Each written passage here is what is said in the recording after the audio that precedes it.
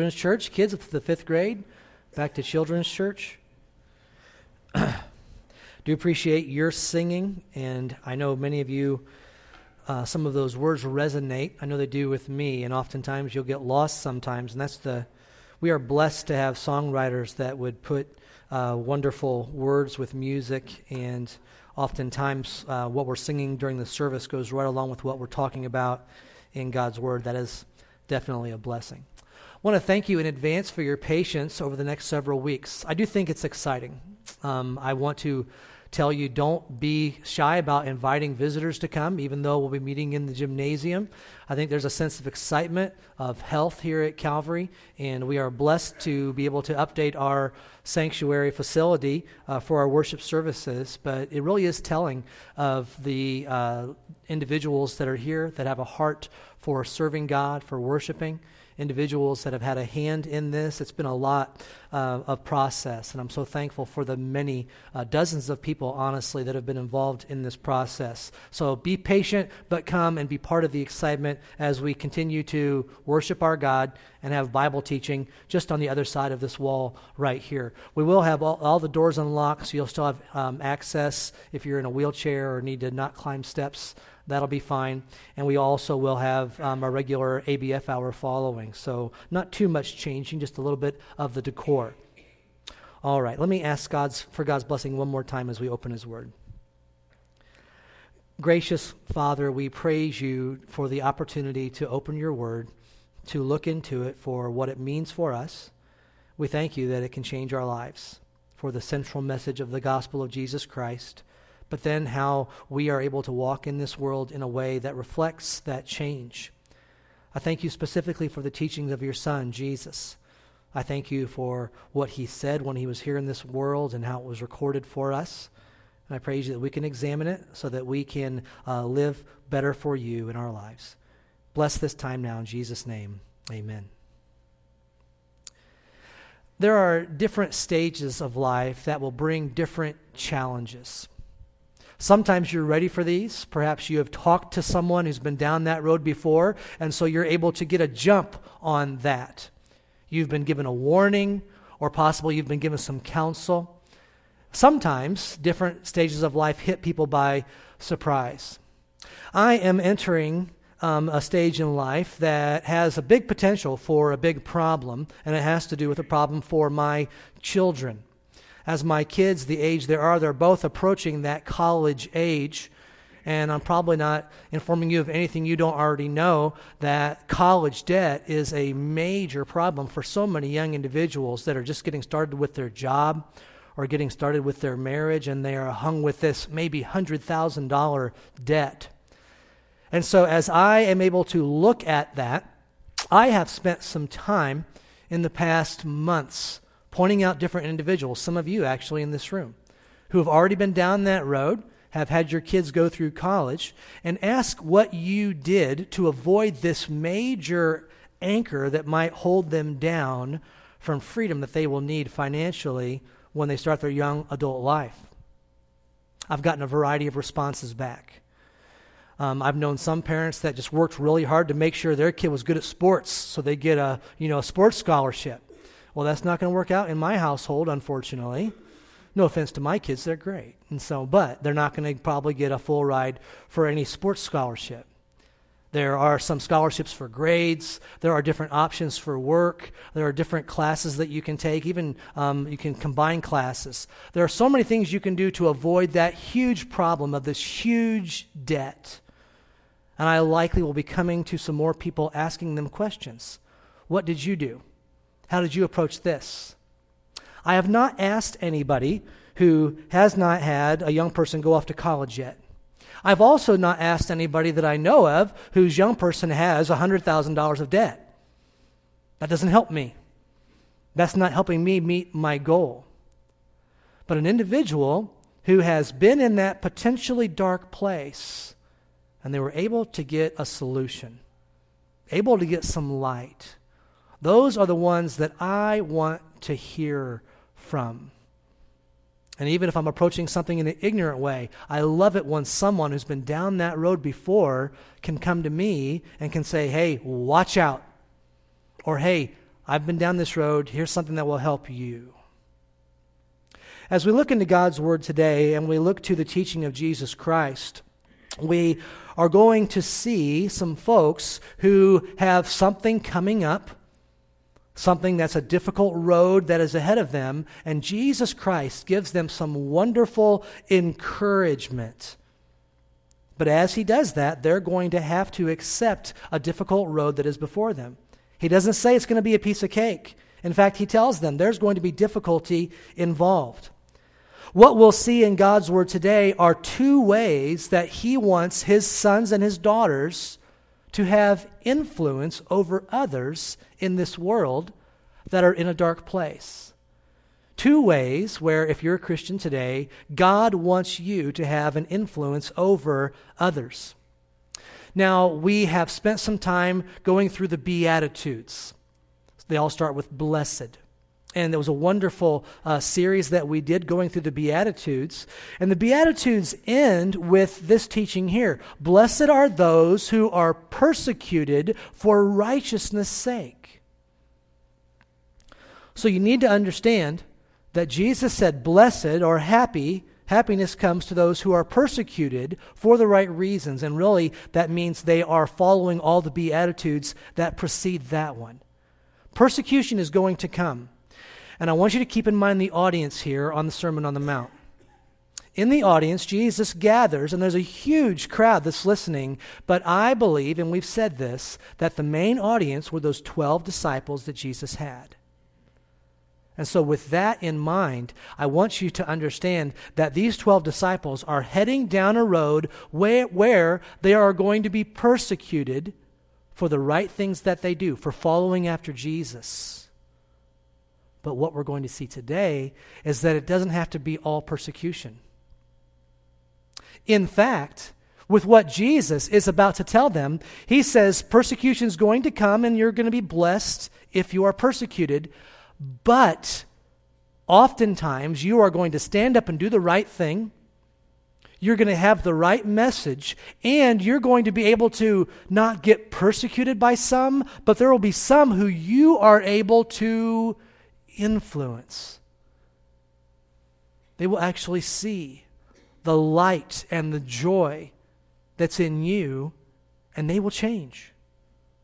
Isn't that nice? That it doesn't have to be persecution all the time from everyone. Now, those disciples, the ones that follow Christ, they are going to face persecution, and they are going to have incredible influence to change their world as God uses them primarily to begin the church. And so being persecuted is not the only option they had, and being persecuted is not the only option you and I have.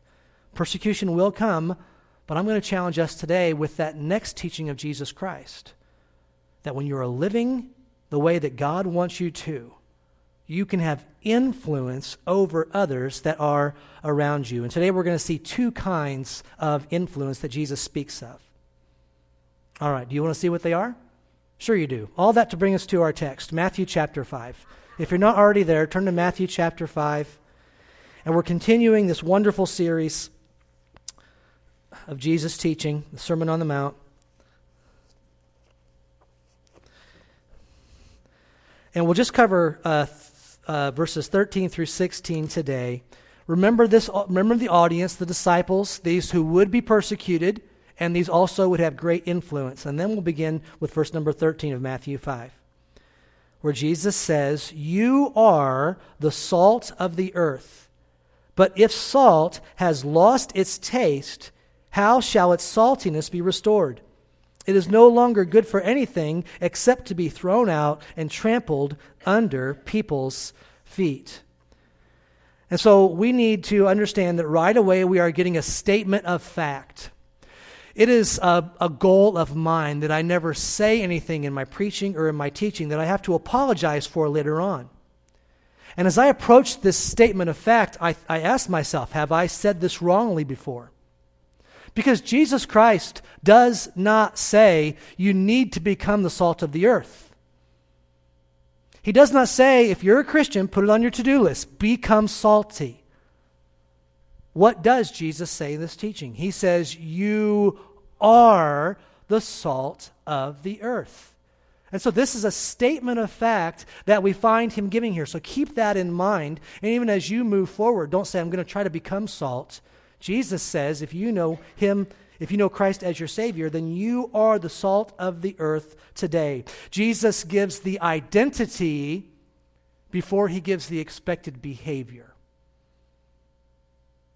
Reminds me of our study in Ephesians. In the book of Ephesians, we found those first 3 chapters that talked about who you are as a child of God. And then the last 3 chapters talked about what you're supposed to do if you're a child of God. Here he gives our identity before the behavior. Now, this specific word picture is a little bit trickier for us today than it was in 36 AD, or 33 AD, or 30 AD. This picture of salt made a lot of sense to them. There was a saying, a Roman expression, where they used to say, there is nothing more important than sun and salt. Because they lived in a day before what? Before refrigeration. If they were to go and get meat, they had to eat it right away. They couldn't stick it in the deep freeze. They couldn't put it in the refrigerator. But they did have a process for preserving meat, and that process was surrounding it with salt. They would take salt and rub it on that meat. The only way they had to preserve meat was to salt it. So keep that in mind as you hear the words of Jesus Christ telling these followers, you are the salt of the earth. It's a preservative. That's where Christ is going with this.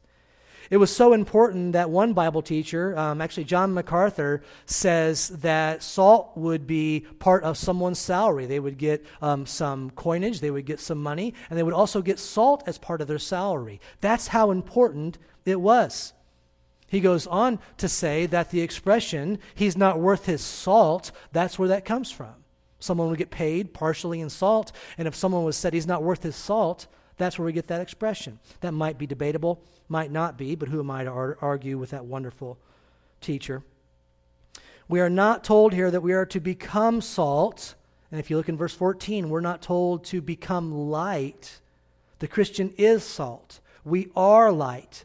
The real issue is going to be, what influence are you having as salt?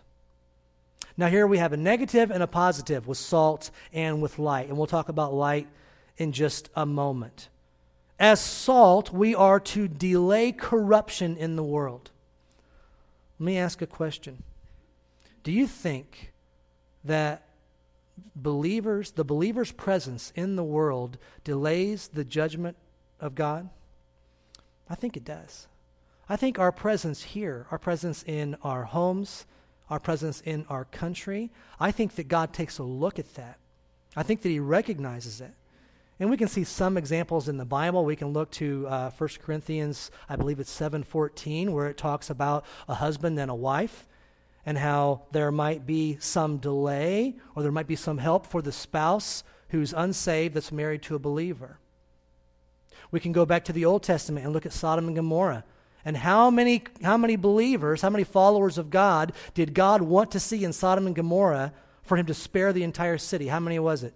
It was 10 when they got to the end, right? And he'd spare the whole city if he could find 10. I think that you and I in this world are here to help delay judgment. You are here so that you can be around individuals that are walking around that need the message of Jesus Christ, and you are one that can give them that message. But you're going to have to be salty. This first influence may be more private. I said there's 2 applications of influence. This one of being salty, I think, is more private. Just as the salt would be rubbed into the meat to preserve it back in that day, there are going to be opportunities for you to connect with someone, maybe one-on-one, maybe in a small group. And you will have opportunity to connect with someone and let your saltiness spread into their life. I can name individuals that have looked at me and they saw a need and they poured into me. And I want to suggest to you that if you are the salt of the earth, and the Bible says if you're a child of God, then you are you need to determine how much influence you're going to have with what God has given you. You need to be salty. You need to be looking for that maybe one individual that you can influence. And if you've lost your savor, Jesus says what good that salt is for. It's not good for anything except to be thrown out, trampled under the feet of men. My mind went right to a path that people would walk on, and they don't want weeds growing on that path. And so instead of being used for the purposes that God would have you as his daughter or as his son, you can still be used, but it might just be to be trampled under the feet of men, to kill weeds. That's not the goal that we should shoot for. God will still use us in some way, even if it's as a bad example to others. But make no doubt about it, you are the salt of the earth. He's teaching us that we are here for a purpose, to preserve and to act as a light that can expose the light of Christ to others. Let's look down at the next two verses, verses 14 and 15. It says, "You are the light of the world. A city set on a hill cannot be hidden, nor do people light a lamp and put it under a basket, but on a stand, and it gives light to all in the house." And so here we see, for the child of God, you are the light of the world. We are not to try to become light. We are not becoming light. If you're a follower of Christ today, you are the light of the world. This morning I was out walking, and there were two parts in my walk that I recall. When I started, I could not see the sun. It wasn't quite up yet. I had to walk in the shadows for the first half, more than half of my walk, and it was colder. And there was just something different about it. And I can remember when I made a turn to walk back towards my house, heading towards the east, and the sun just bright on my face, causing me to close my eyes. But I didn't cover it, and I didn't turn away. I closed my eyes, and I lifted my chin, and I let the warmth of the sun shine on my face. Something very sweet and special about sunlight at the right time. And I want to suggest to you that there is something very sweet and very special about the light that God has called you to be. Now, these are two different kinds of influence. One is a more personal, private kind of influence. You need to have that. It might be with your kids or your grandkids. It might be with a coworker, someone who needs your encouragement. You need to, on a small basis, be pouring into someone, being the salt of the earth to someone. But this idea of light is bigger. It's a bigger idea. And Jesus gives us a wonderful word picture here where he says when you light a candle, it is to give light to everywhere in the house. I tested this morning. I had one light on that I use as I'm going over my notes for my sermon, and it was off to the side over in a corner, and I could read my notes as I was seated by that lamp. And I turned that off, and I went and I turned on one light right in the middle of the room and carried around a paper. 6 different rooms I could read in from the illumination from that one central light. This is the idea Christ is giving. You are the light. Get yourself in the middle. Get yourself up high. Allow yourself to expose as many as possible. This is a different kind of influence when you are going to be able to have an impact on several, not that one-on-one, but on a group. When Jesus Christ talks about the light here, it means that we need to shine the light of God in dark places. This is our mission. God did not save us and take us up to heaven to be with him. He left us here to be salt and to be light, because people will never be able to hear and find out about Jesus Christ as their Lord and Savior unless they are told by individuals that have the light of Christ within them. Who is the light? Christians. You are the light. God has no other plan.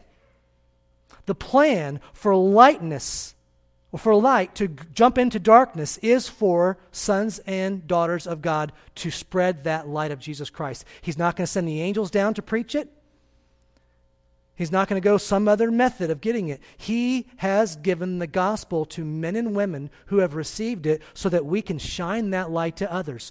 Darkness cannot impede darkness. Outside of the testimony of someone who knows the forgiveness of Jesus Christ, they will never be able to learn about the forgiveness of Jesus Christ. I'm getting preachy. I know it. This is what Jesus says to them. This is what Jesus says to you.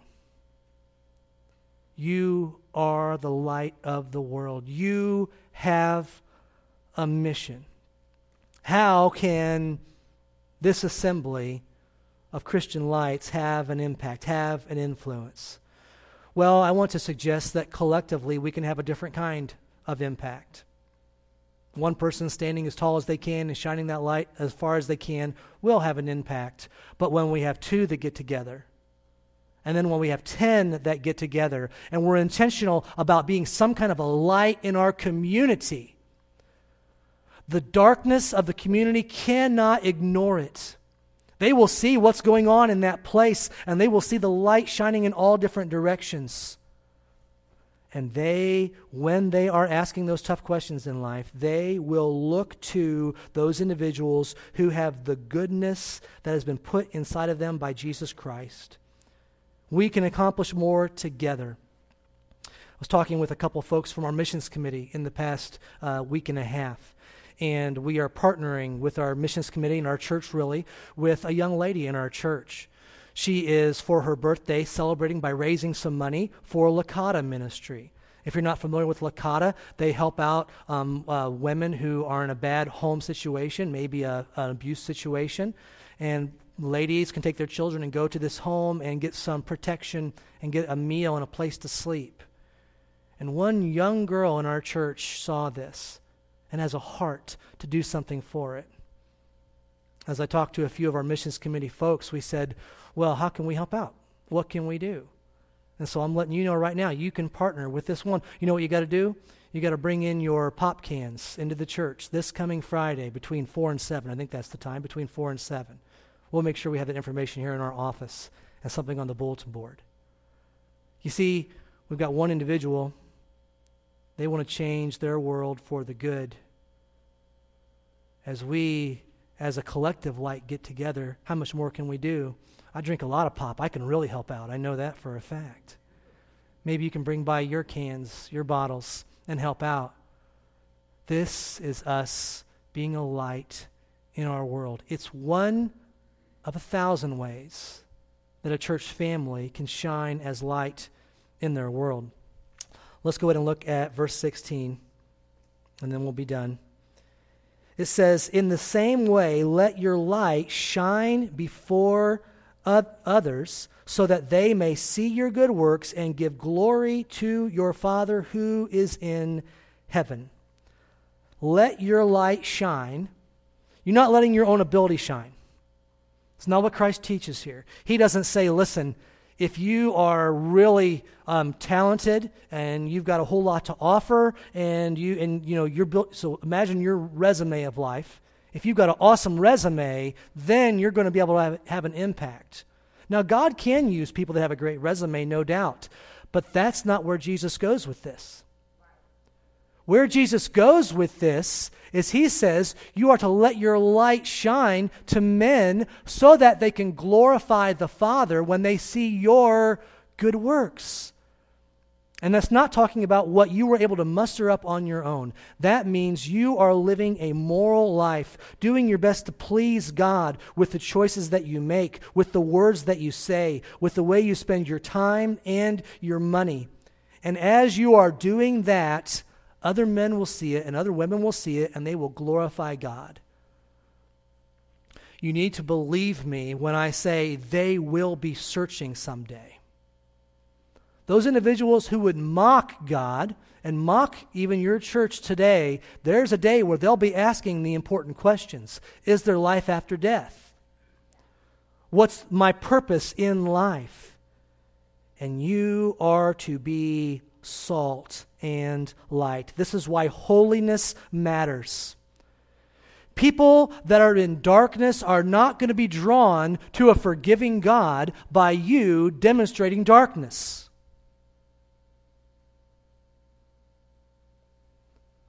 There was a philosophy around churches years and years ago that was kind of a join them to win them philosophy. We've got to be like them, and when I say that, I mean doing things that are sin in the eyes of God. Join them to win them, because the ends justify the means. And many people have tried going down that road, and people that are in darkness are not going to be attracted to God by darkness. They will be attracted to God by your light, by you being different. And they may mock it someday. Jesus Christ said, you're going to suffer persecution. And he also says, when you're faithful to do this, that you can influence others. Don't you want to influence others towards Jesus Christ? I know you do. I know you don't want to keep this message to yourself. And it's not that you're so great. That's not why they would come and ask you the questions. And you need to not portray it that way. And you know, we connect with folks in a local church, and a lot of people look like they have it all together. But the longer I'm around, the more I realize that every one of us who comes in the doors of this place is broken in some way.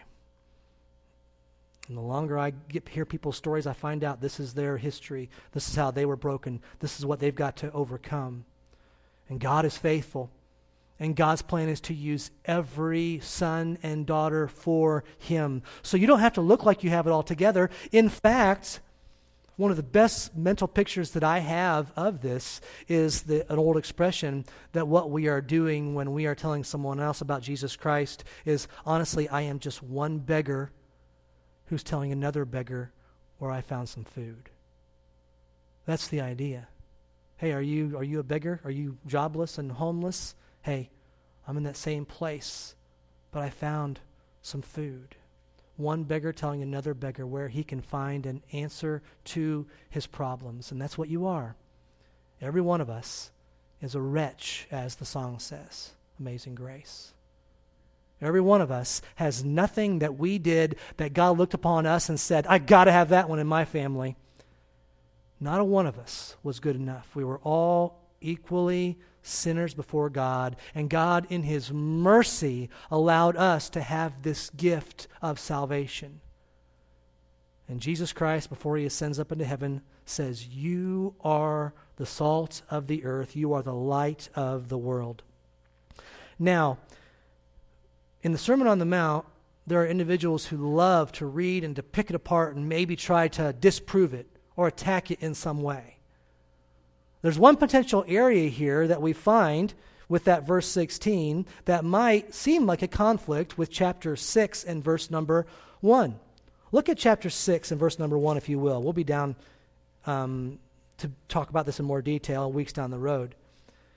Chapter 6 of Matthew says, beware of practicing your righteousness before other people in order to be seen by them, for then you will have your reward from your Father who is in heaven. And yet, chapter 5, verse 16 says, in the same way, let your light shine before others so they may see your good works. Do we have a conflict in the teaching of Jesus Christ here? No, we don't. When we look at these, we have to ask this key question. What is the motivation for why we want someone else to see what we're doing? Is our motivation so they will think well of me? So I will be a more popular person. So I will get some kind of recognition.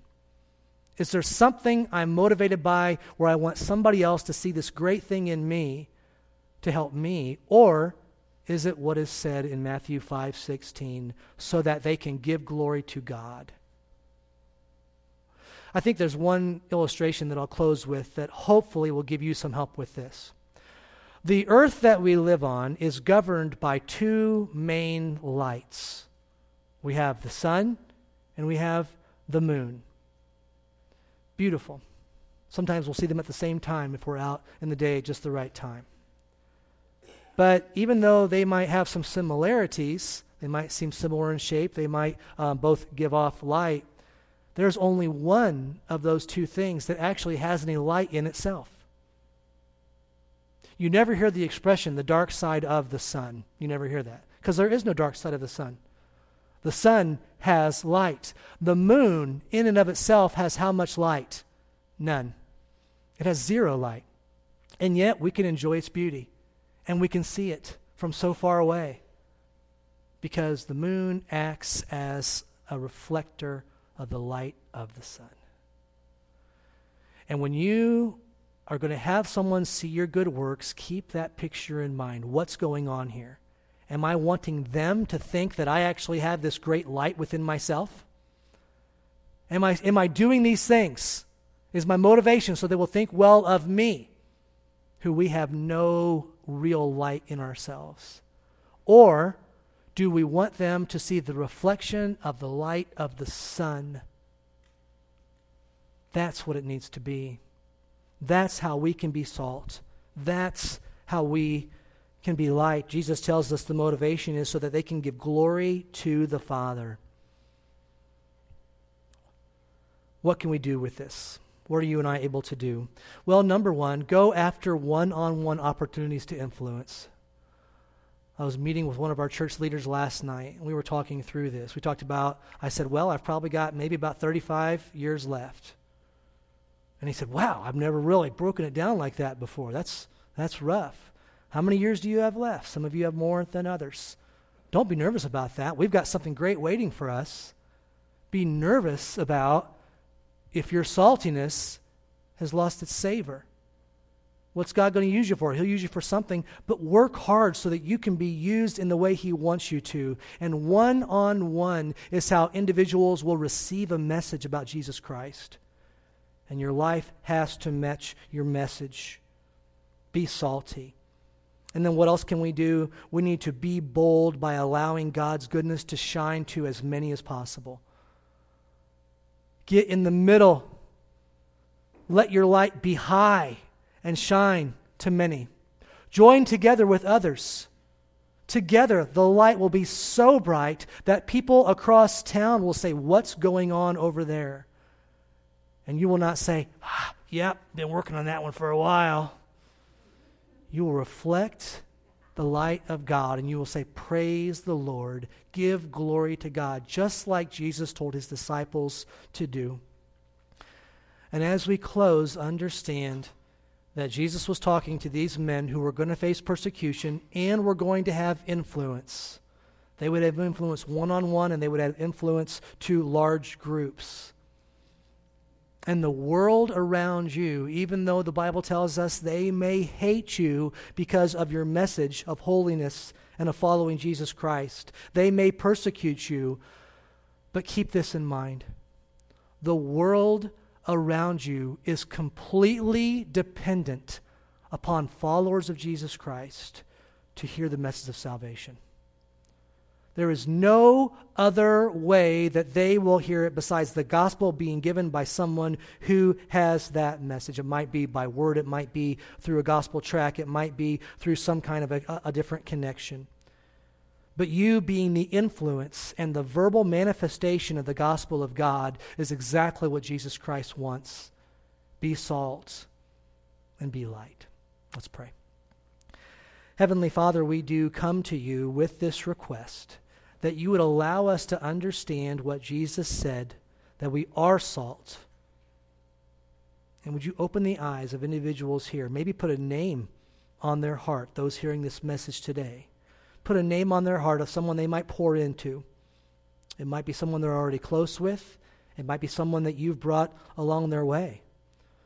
Allow us to see the importance of spending time pouring ourselves into another so that they could see your glory. And God, would you allow us to not be afraid to make ourselves vulnerable enough to join with others? I understand that vulnerability. I understand that we make ourselves open to criticism. Would you allow individuals to see that your plan for lights joining together to be a bigger light to the area around them is a good one, and to not be afraid of it? God, you are so good to us, and we thank you for your patience with us, and we thank you for the days and months and years we have left to spend being obedient. with heads bowed and eyes closed, no one looking around, I'm going to ask Anna to play through just a quiet song on the piano. And as she does, I'm going to ask you to pray. Maybe you're here today and you have never accepted Christ as your Savior. You can pray even during this time and say, God, forgive me of my sins based on the work of Jesus Christ on the cross. Make me your child today. And He will.